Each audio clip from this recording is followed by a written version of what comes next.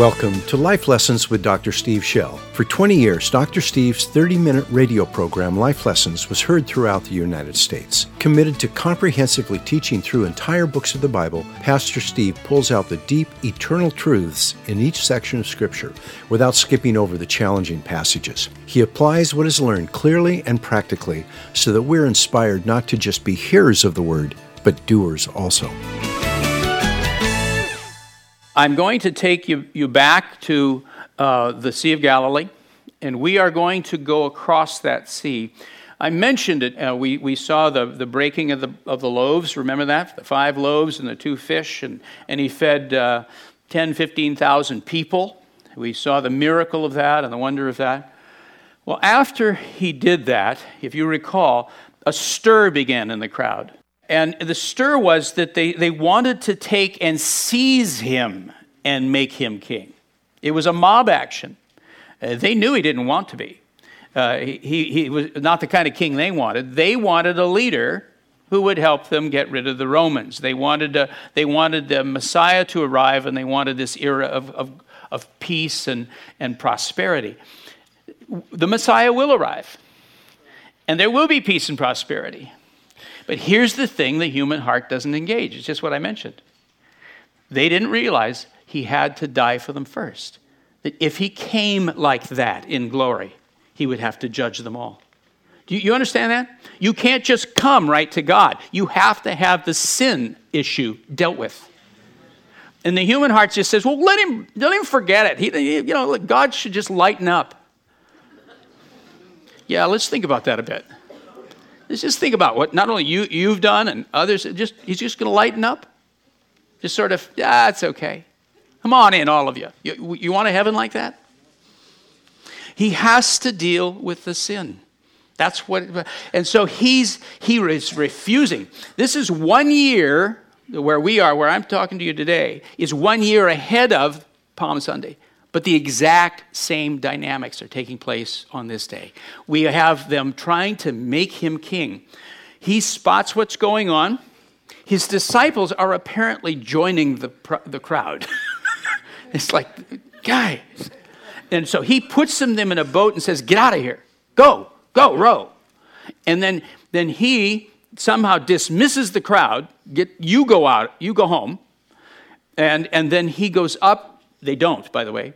They don't, but he sneaks out on them and goes up a hill. If this is where I think it is, and I think it is, there is a hill right there. We go there when we go to Israel. There's this plain, there's this beach. It's all that you can see where it would be. Wouldn't be north of there. It's all swamp. It's right here, and right there is this hill that comes right up near the water, and you can still actually go up part of it. And so he was up on this hill, and you can see the whole lake. It's right spread out before you. And this is Passover, which means we're at full moon. There's a storm, a windstorm, high winds. How high can they get? Well, when we were there last time, 80 miles an hour the day before we were there, across the lake. Yeah, they cleared everything off the lake, believe me. It was 80 miles an hour. When we got there, the wind was still blowing, and it was quite a wind then. But 80 miles an hour. So this is a strong wind coming from the west, headed east. And these disciples are rowing their way across this lake. It's about 5 miles between where they are and where they were headed, which was Capernaum. They only got about 3 or 4 of those miles. And then something happened. Father, would you open our hearts? We love the word, and we love you. Jesus, we want to see you, our rabbi, our teacher, our master. We want you to disciple us. We want to follow you. We want to listen to you. We want you to speak right into our hearts.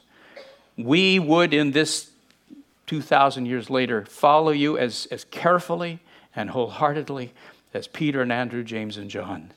We are your disciples. Disciple us, Lord, we ask in Jesus' name. Grace me to get out of the way. Amen.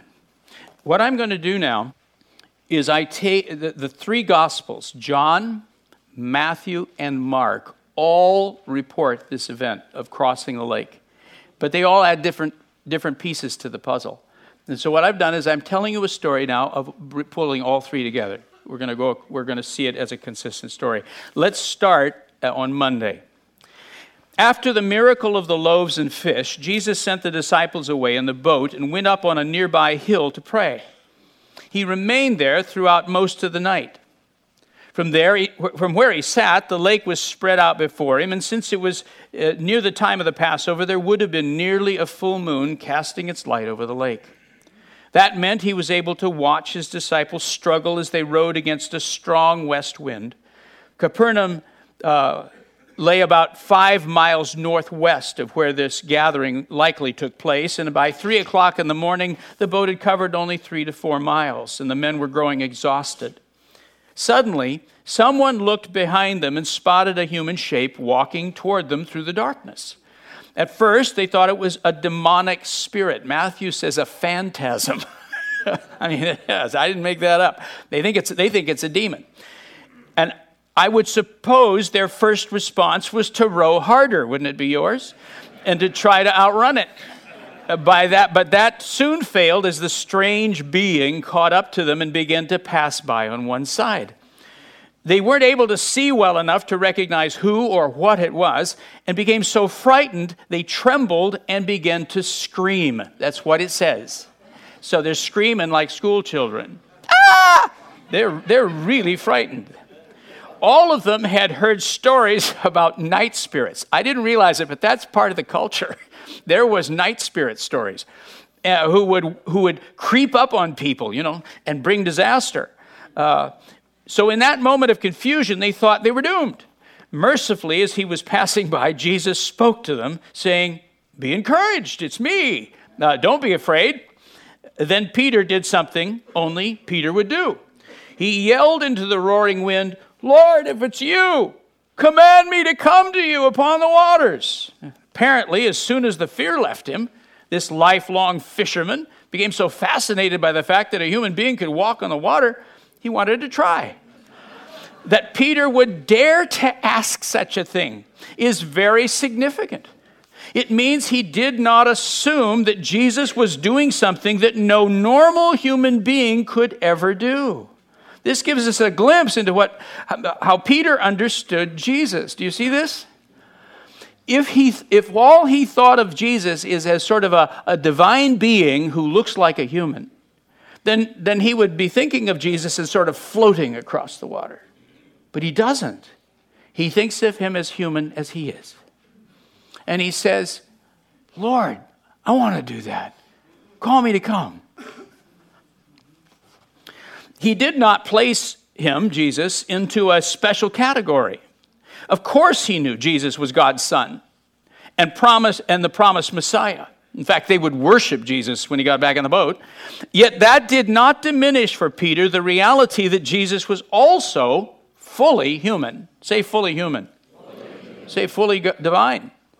He's both, yes. In other words, he did not think this miracle took place because Jesus was a divine being who only appeared to be human.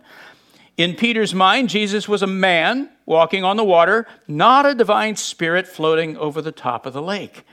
Though John does not record this incident in his gospel, one of his primary goals in writing it was to reveal the true nature of Jesus. He opened his gospel by telling us that Jesus' spirit, that is the essential person himself, intellect, will, and emotions, you have a spirit, you are spirit, I am too, is God's divine Son, through whom all creation was formed. But John also shows us the genuine humanity Jesus took on in the incarnation. And it's that genuine humanity that we see reflected in Peter's reaction. The person Peter saw standing in the waves was as human as he was, and he realized that Jesus was showing them what is possible, listen to this, for a God-led, Spirit-empowered human to do. So Peter dared to ask if he could walk on water too. A lot of commentaries or people that reflect on this go, "See, this shows he's God. He can walk on water, Well, so can Peter. No, it does not. This is not a divine issue. Peter could walk on water too. And that Jesus fully agreed with Peter's assessment of the situation is proven by his one-word answer, "Come." Peter immediately lowered himself down from the boat and began to walk on the water. And he headed toward Jesus. At first, it must have been a shock to sense the water become firm under his feet. But then he focused his eyes on Jesus and started moving toward him. Somewhere between the boat and Jesus, Peter stopped to look around. I'll tell you why I know that in a minute. High winds were still rushing over the lake. Great waves were rolling by, making the water uneven. And the spray blowing in his face must have made it hard to see. So he turned and looked back at the boat and then again at Jesus. And it was at that moment that he started to sink. He didn't plunge down under the water all at once. He went down gradually. Now, Peter was a fisherman and could swim, which gives us some idea of how violent that storm must have been. If a trained fisherman was terrified, these must have been gale-force winds with high crashing waves. As he sank, he cried out, "Lord, save me!" Immediately, Jesus stretched out his hand and took hold of him. And as he lifted him back up, he said, now yours will say, "O man of little faith," or "O ye of little faith." It doesn't say that. It just says little faith. Little faith. What does yours say? Doubt, does it? There's a word for doubt. There's a very common word for doubt, and it's not here. And exactly why everyone translates it doubt, I don't know, because it's a very unusual word that's used here. And the word, where do I have it? There it is. The word is distazo.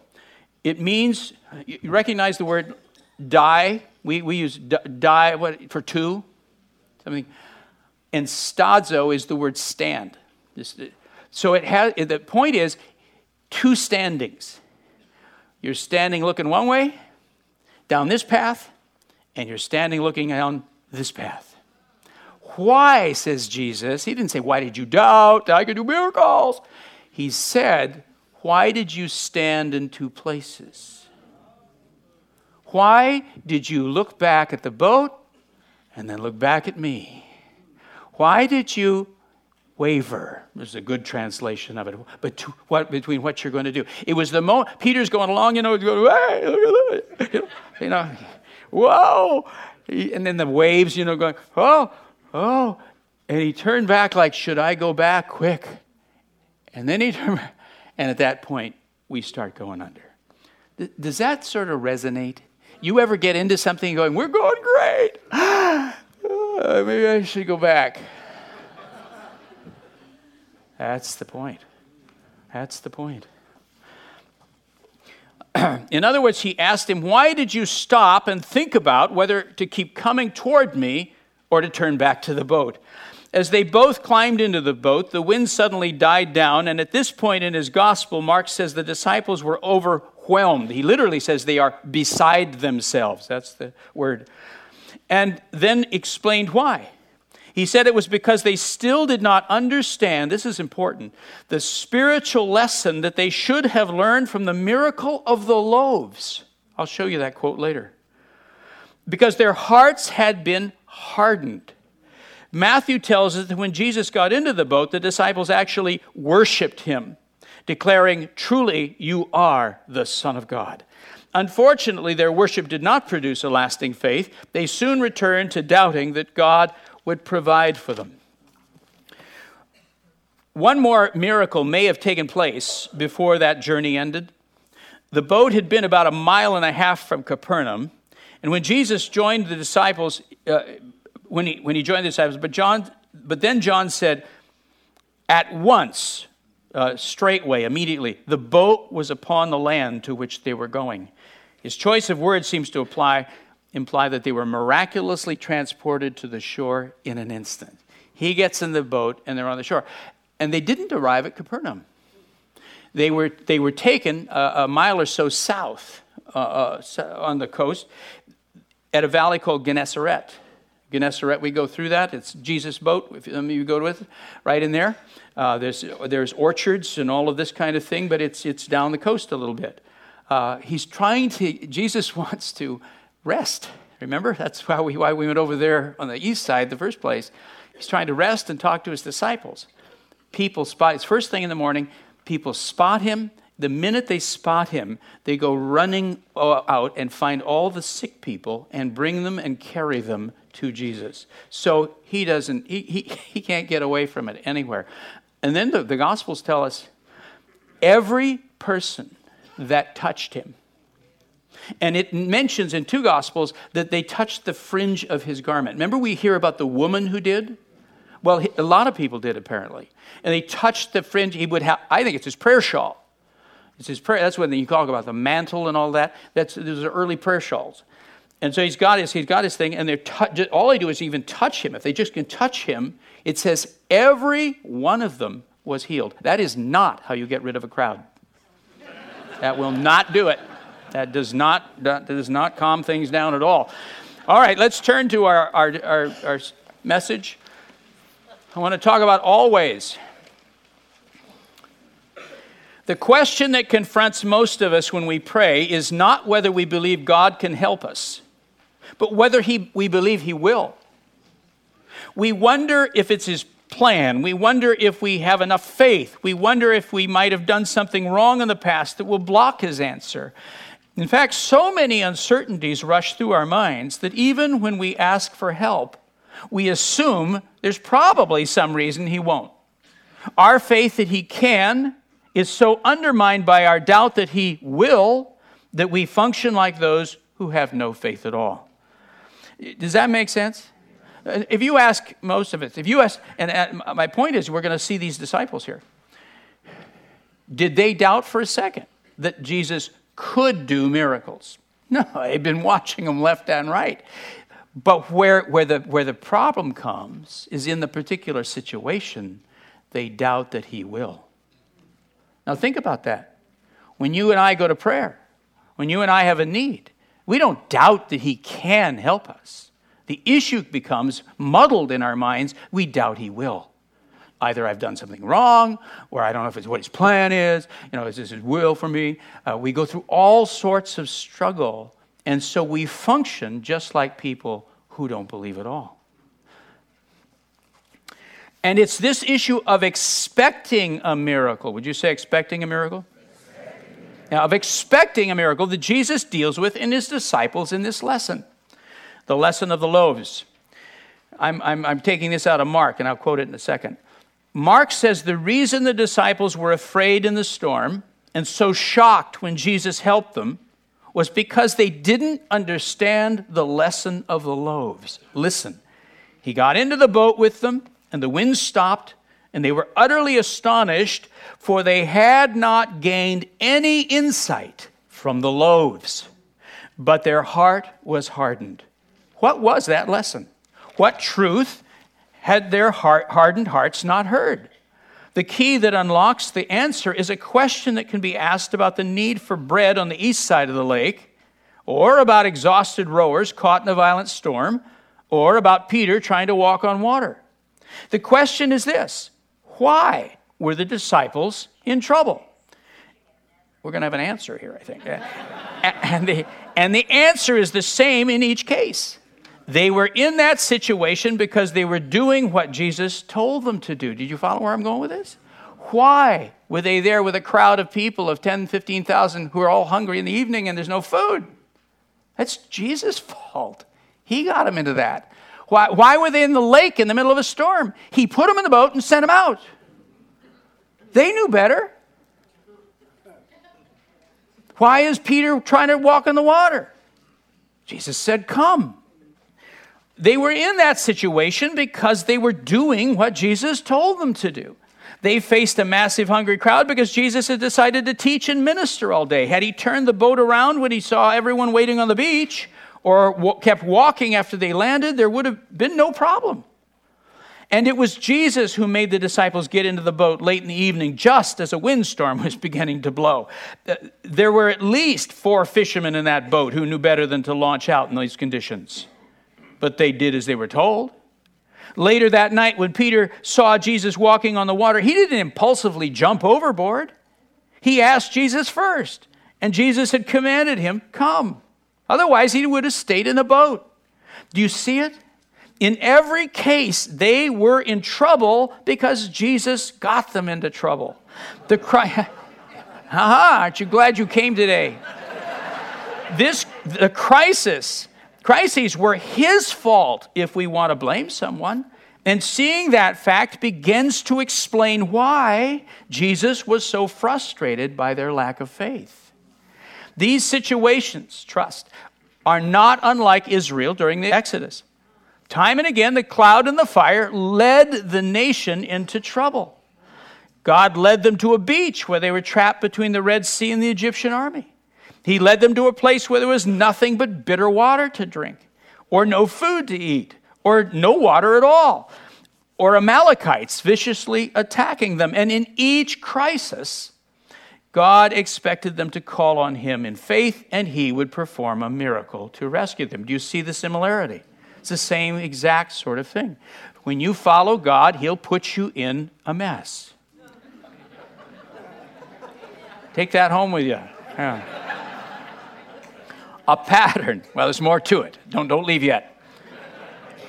A pattern. Whether we watch Israel during the Exodus or the disciples following Jesus, a pattern emerges.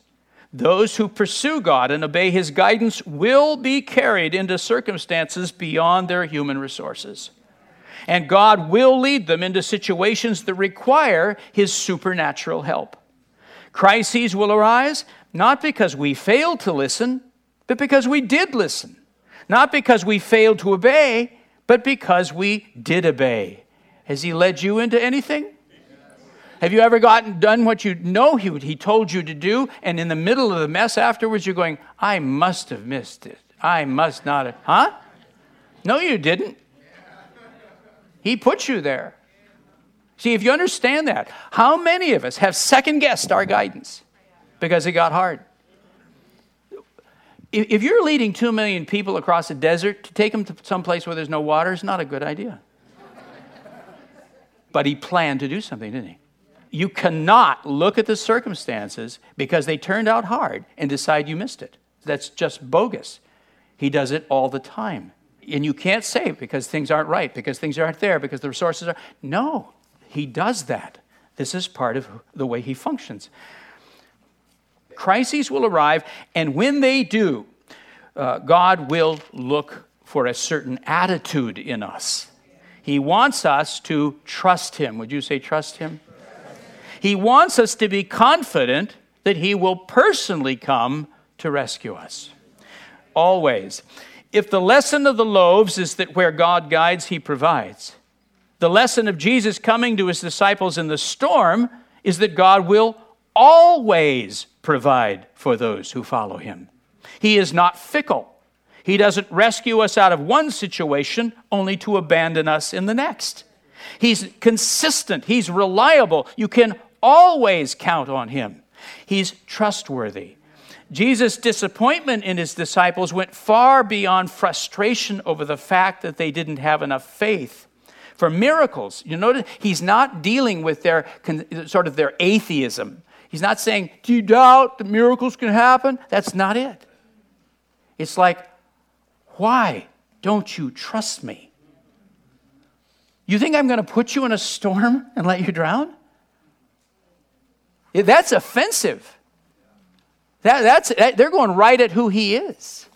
This is way more than just some concept about miracles. It was personal for him. Did they really think he would send them into a storm and then let them drown? They should have known he would come, that he would walk across a lake if he had to. But when he arrived, they thought he was a ghost. Did Peter really think he would let him try something that was impossible, or would stand there and watch him drown? Jesus wanted more than conceptual faith. He wanted them to trust him. He wanted them to have faith in his character, not just his power. The leaven of doubt.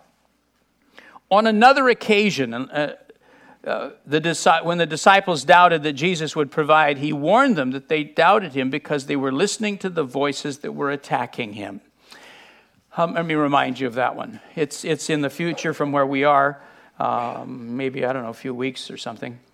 And he has multiplied bread again and fish, this time for 4,000 men And then all the women, so what do we have, 10,000? Gentiles. He's already done another miracle. And then at some point, they're getting into a boat, and they're sailing across, and they only have one loaf of bread in the boat. And they start to worry that there's no food.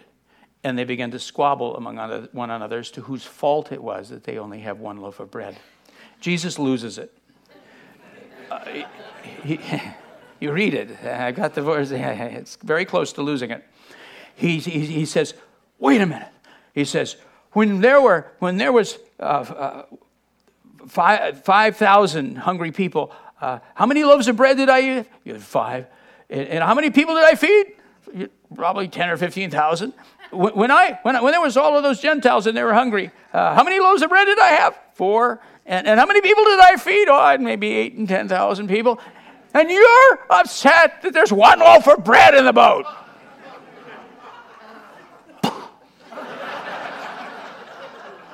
He is. He's really like, and then he says this. He says, beware the leaven of the Pharisees. And depending on which version it is, he's got a whole list. Beware the leaven of the Pharisees, beware the leaven of the Sadducees, beware the leaven of Herod.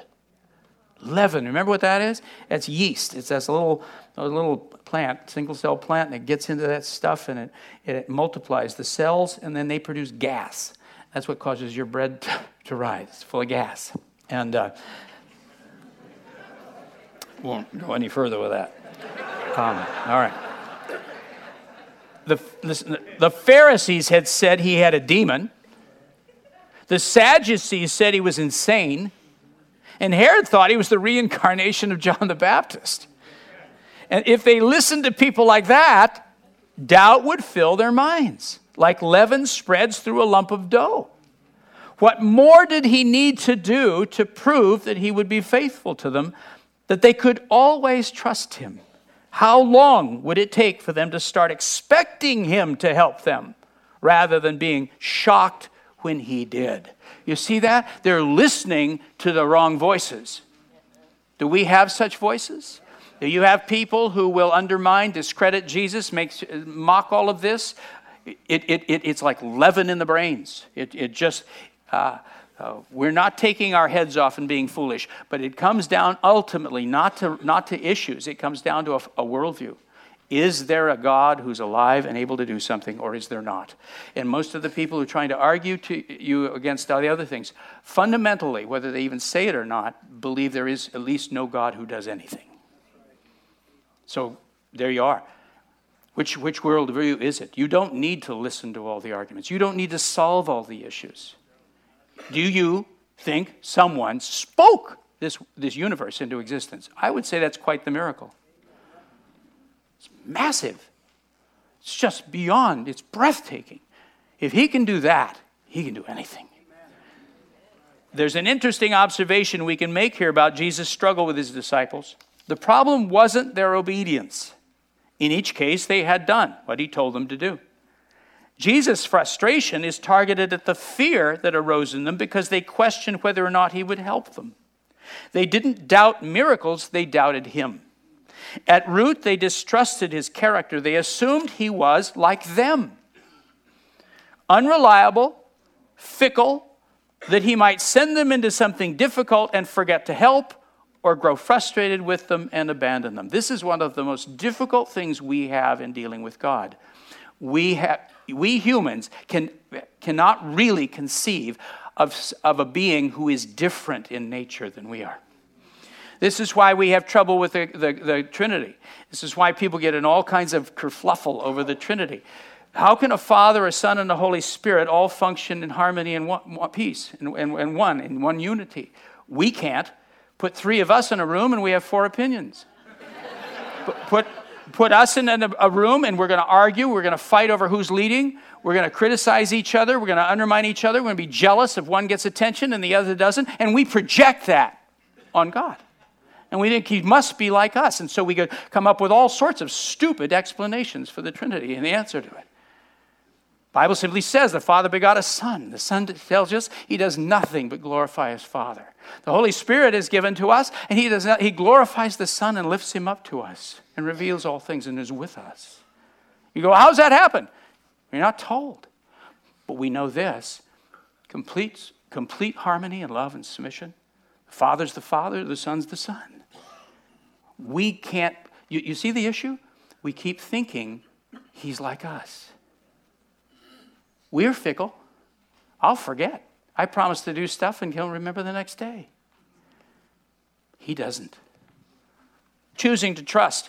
There are different ways of getting into trouble. We can get ourselves into a mess because we don't ask for guidance or disobey the guidance we have. But as we watch Israel in the Exodus, or Jesus with his disciples, we discover that we can also get into trouble by obeying God. It's one thing to know we're in a mess because we put ourselves there. The solution to that problem begins with repentance. That would be another sermon. But what matters when God gets us into a mess is our attitude. And that's a choice. Do I choose to trust or yield to distrust? Because distrust comes naturally and easily. To trust him when resources run out or waves crash around me requires me to discipline my emotions and remember how he helped me in the past. It requires me to wait patiently, confident that he will surely arrive. With this in mind, listen again to a familiar scripture. Why don't you read it with me? Do you not know? Have you not heard?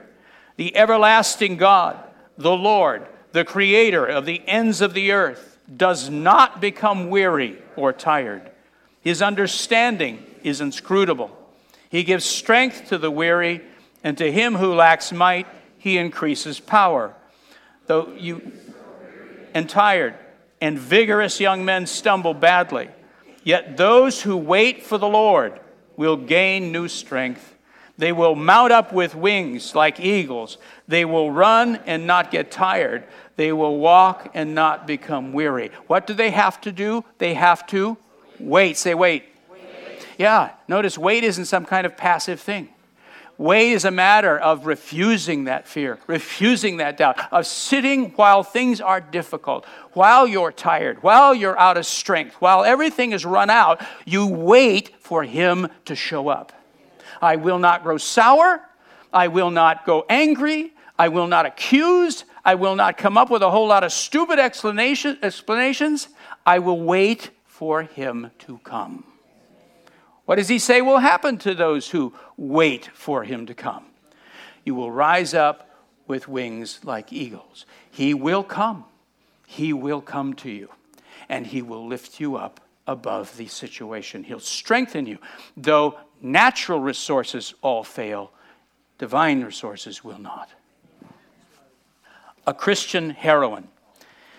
As I read biographies of great men and women of faith, this quality of trust is at the heart of their greatness. Over and over again, I read about someone stepping out in obedience and ending up in a desperate, even life-threatening situations.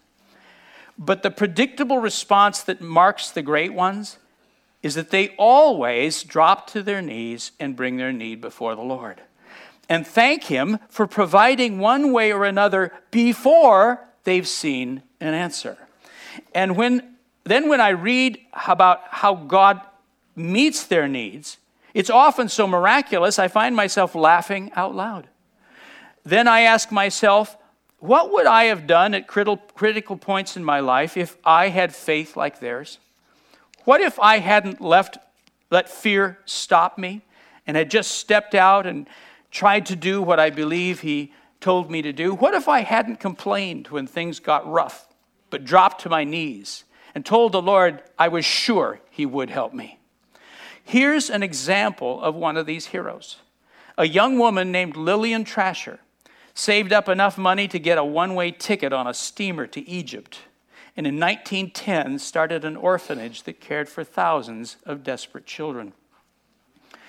You know I love these books. I really hope you'll consider reading them. We have them in the bookstore. We have a couple sets in the library, so you can see all of them. You can't take them out of the library, but you can read them there.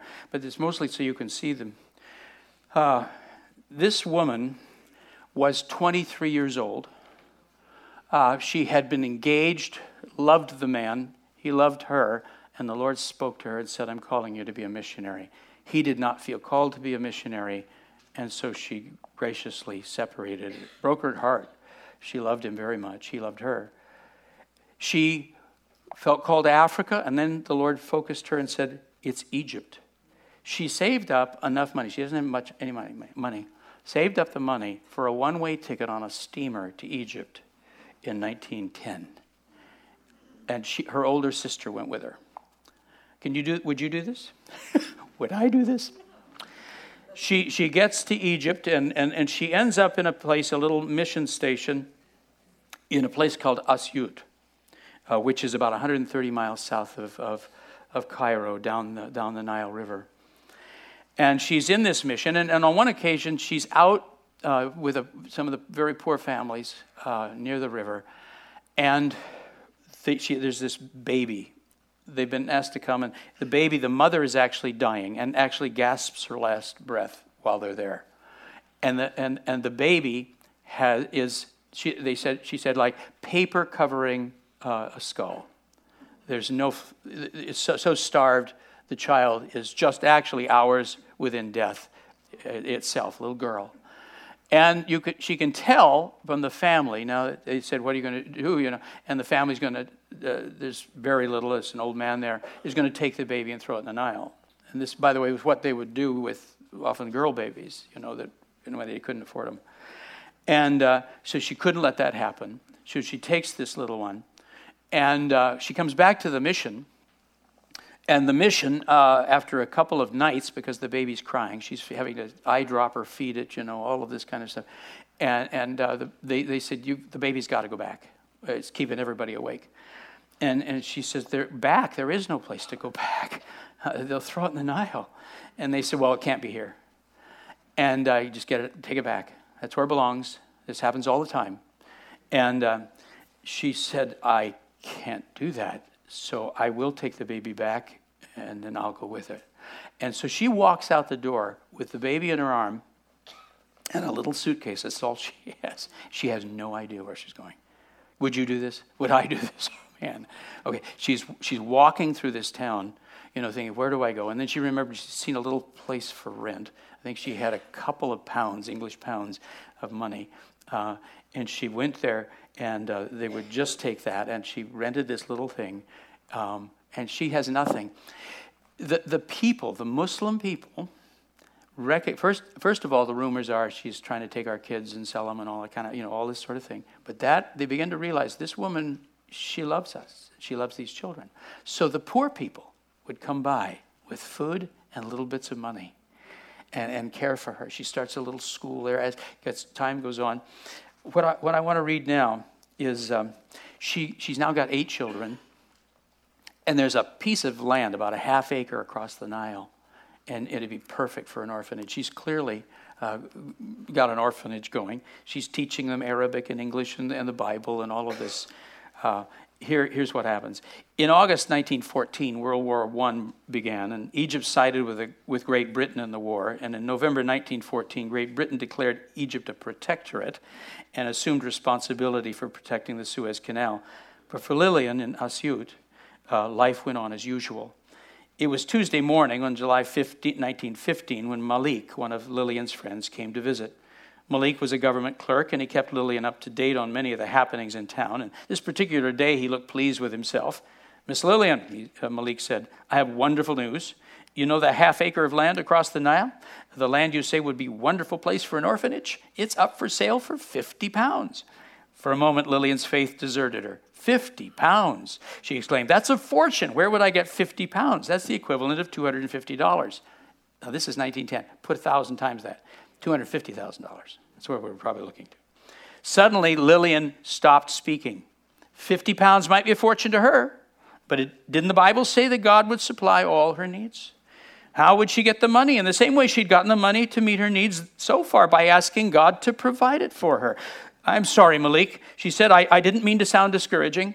What a wonderful opportunity this is. The children will have the kind of home they deserve. Think of it, she said as her heart soared with faith. We'll do it. Go tell the owner that I will buy the property. I'll have the money. She hesitated for a moment. I'll have the money a week from today. Malik hurried off to deliver the message. Lillian climbed the stairs to her room. Now here it is. Now you listen. Jesus is trying to teach his disciples to be like Lillian Trasher. I'm serious. She climbed the stairs to her room, and where she sank to her knees and prayed, Lord, show me what to do now. I need to have 50 pounds in a week, and I have less than 1 pound right now. It seems impossible. I know that if you want the children to have this land, you will show me how to get it. As Lillian stood up, she felt she had to do something, go somewhere. She hired a donkey and set off, not knowing where she was headed. You need to know she's 6 feet tall, blonde, and blue eyes. And she rode donkeys, so it was quite the sight. She hired a donkey, set off, not knowing where she was headed. Show me the way, Lord. She prayed, show me the way. So she's simply started out going, Lord, lead me. You following this? All right. The donkey had not taken Lillian far when she was reminded of an incident that occurred a few days earlier. A wealthy businessman from a village 3 hours away had walked past her house. He seemed intrigued by the sight of all the children reciting their English lesson and had stopped to talk with Lillian. He explained her mission to him, and as she spoke, the man had asked many questions, and then handed her some money and his business card. Contact me if there's anything I can do to help you, the man had said as he left. It was these words that rang in Lillian's ears. Perhaps this man visiting the house had not been a coincidence. Perhaps God had sent him along to meet this particular need. Lillian decided to visit the man and find out. Well, the Nile is in full flood. And so she starts out, and she has to, first of all, get a proper invitation. So she goes to the mudir, which is the governor of the town. And she says, I'd like to meet this man. Would you inquire if I could meet him? He does. He says, yes, he'll meet you tomorrow at 11:30. All right. So but he says, how are you going to get there? She says, on a donkey. She said, and even in Egypt, he said, donkeys are not good, not a dignified animal. And she says, it's all I ride on. That's what I have. And so he says, well, you'll need somebody to go with you. So they go. In the process, she falls into the water. She walks into a canal and goes boom. And so she's now covered with mud. She did have a change of clothes. And they have to go all this long way around this thing out into the desert and they arrive just on time. And the man indeed gives them the $50. Well, now we have the land, but we have no bricks, no anything. Well, she is in the proper place for bricks, Egypt. So all she has left over is a few piastres, pennies. And she's got just enough to buy a little bit of wood to make some forms for bricks. So there on that land, they start scooping it up, and they mix it with manure. We all know that. So it makes good bricks. And you put manure in play, and the children they all start making bricks. And then they put them in the sun to dry. Well, after she gets enough bricks piled up to start a real wall, she needs some money for a bricklayer, and she gets given some things. And then it says 2 weeks later, the first batch of bricks were ready to be taken out of their forms. The bricks had turned from a deep brown to a gray color as they dried. And in the meantime, Lillian had been given enough money to hire a bricklayer to start work on the first wall of the girls' dormitory. His name was Masigri. And he was ready to start as soon as there were enough bricks. And Lillian showed Masigri the bricks the children had made. He turned a brick out of its form and examined it carefully. Finally, he smiled. Who would believe these children had not made bricks all their lives? He said to Lillian, they're fine bricks. Wonderful, she said. Can you start tomorrow? Lillian asked. I'll measure out the foundations and start the boys digging them. Then you can lay the bricks in the trenches. Well, Masigri shook his head. These are good bricks, but for building walls. But for the foundation, you need especially strong bricks. They cannot be made by hand. They must come from the factory. The amount you will need will cost you 3 pounds. Lillian gulped. 3 pounds was a lot of money. That she heard herself say, I will order them this afternoon, Masigri. You getting a hold of this? As soon as Masigri left, Lillian ran to a quiet spot at the corner of the property. She sank to her knees. What's she going to do? Lord, you know we need these bricks for a strong foundation. Please show me how you want me to pay for them. She would regularly get on a donkey and ride out among what's called the fellahin. That's the dirt farmers, the absolute poverty farmers. They have very little, but believe it or not, they love what she's doing, and they will fill her saddlebags with vegetables and grain, and a little bit of money if they can afford it. So she goes out and she's riding, and there's little bits, but not much right now. We're in a difficult time. We're in the middle of the war. And there's one village, it's the poorest village of all. This is the really poor one. And it is surrounded at this point by 2 miles of water because the Nile is in flood. So will she do it? This is, why bother? They're the poorest of the poor. No one else has had any money to help us. Why even bother going out there? But she feels she should. What's she doing? She's following the word of knowledge, isn't she? All right, she finally rents a boat, real rickety one, by the way. This ends up in disaster. But she gets out there and listen to what happens. When she arrived, a little town's called Komesfat. She arrived, Lillian was rewarded with smiles on many fellahin faces. The village leader stepped forward. "We're surprised to see you. We do not get many visitors when the Nile begins to rise, but welcome. We're glad you came. In fact, we've been talking about you for days. And we've gathered among us 5 pounds to help build your orphanage." How many did she need? 3. Lillian felt her eyes fill with tears. Never would she have expected this. She had no idea how these poor people had raised 5 pounds. But she appreciated their desire to help. And as so many of her other Muslim friends had. Lillian now had enough money to pay for the bricks plus 2 pounds to buy supplies. Well, she ends up getting stranded on a little rooftop. The boat breaks, and it's quite the story getting back. Last night, one of the gentlemen in our church, he's been there for many, many years. He's from Egypt, and he came up to me and he said, "I'm just thrilled." He said that you mentioned Lillian Trasher. He said, as a boy growing up, I heard of her. In fact, she's very popular. And he says, in school, when the teachers are taught in Egypt, when I was there, they would say to her, their teachers, their upcoming teachers, "You need to be like Lillian Trasher." She said she wasn't paid anything. And look how she cared for our people. In fact, he said, Gamal Abdel Nasser, you recognize that name? He was the head of the United Arab Republic. I mean, he was a big deal back then. The president of Egypt gave her the highest award that Egypt has to give. And he said for a Muslim to give a Christian the highest award, he said that went all over Africa and the Middle East. Everyone knew of her. Isn't that cool? I got one more thing. Just now, you'll like this.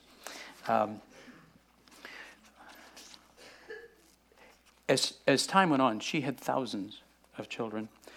One way or another, money came in to keep the orphanage running. On one occasion, a rich Egyptian man came to tour the orphanage. It was a Tuesday morning, and the man had heard about Lillian's work with the orphans, and he wanted to see it for himself. After the regular tour, he asked Lillian where all the food was stored. "We have it, when we have it, we keep it in the storeroom behind the kitchen," she replied, "but at the moment it's empty." "Do you mean to say you have no food for tomorrow?" he sputtered. "Well, yes," Lillian replied. "How awful," he exclaimed. "Will you be able to sleep tonight?" One of the older orphan girls who was standing nearby laughed out loud. The man swung around to confront her. "Young lady, this is no joke. She says there's no food for tomorrow. There are hundreds of mouths to feed." The teenager spoke up. "Why, Mama never has any food for tomorrow, and she never loses sleep over it." "Is this true?" the man said. "Has this happened before?" He stopped for a moment to study Lillian's face. "What will you do if money does not come in to buy food?" Lillian smiled. How wonderful it was to not only tell people that God provided for them, but also to show them. During all the years the orphanage has been in operation, the children have never missed a meal. Certainly there have been times when our faith was tested, but God has never failed us yet, and I don't expect he will now. Lillian watched as the visitor tried to take in what she'd said. She knew it was amazing, a lone foreigner taking care of over 500 children and widows without a steady source of income. It did seem ridiculous without God, she reminded herself. Early the following morning, the man returned to visit Lillian. When I left the orphanage, he said, I went to a nearby village on business, and I mentioned to the man where I'd gone to visit that I'd just come from here, and he handed me this and asked me to give it to you the next time I saw you. With a look of disbelief, the man pulled 100 pounds from his pocket. I suppose you have food for another day after all. Lillian smiled. The Lord feeds the sparrows and clothes the lilies of the field. He looks after the widows and the orphans. I cannot dispute that, the man replied. It's remarkable, quite remarkable.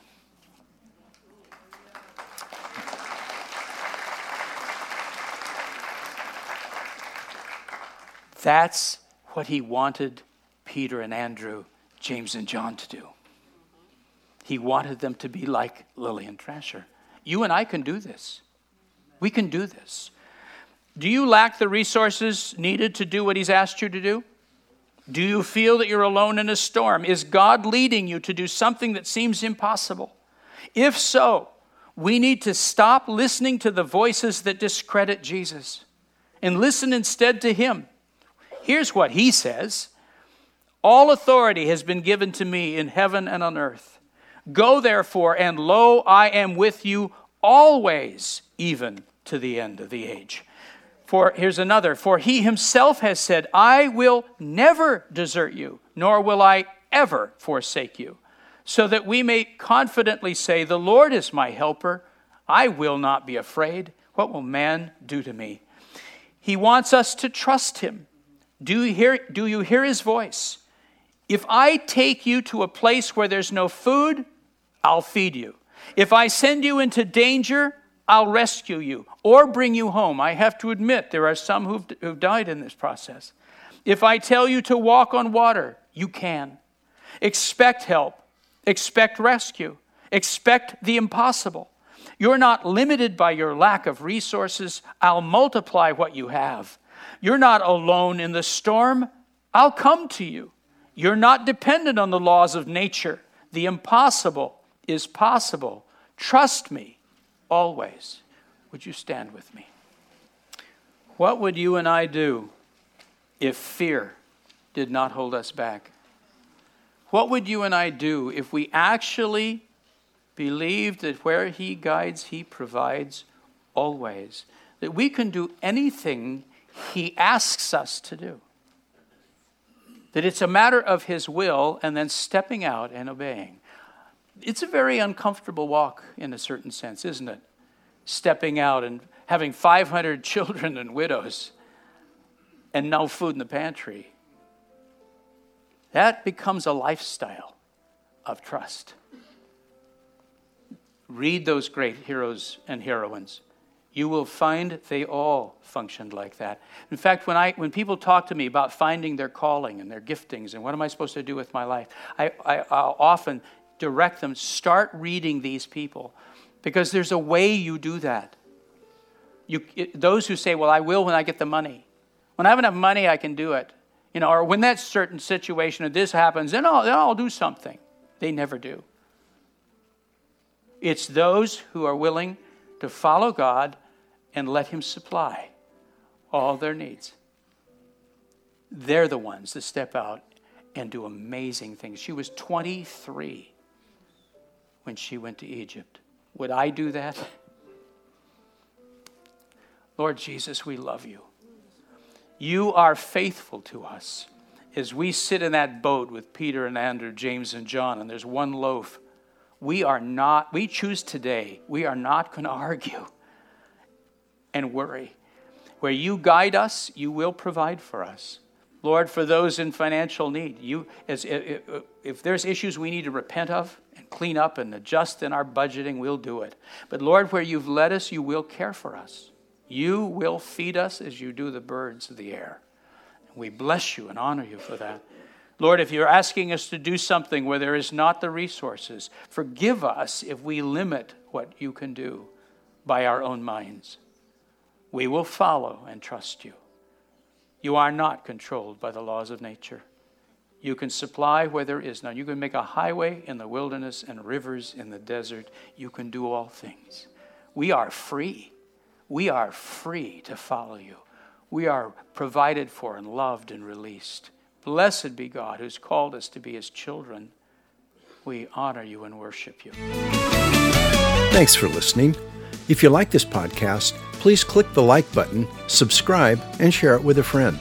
For more information, just head to our website, lifelessonspublishing.com. That's lifelessonspublishing.com.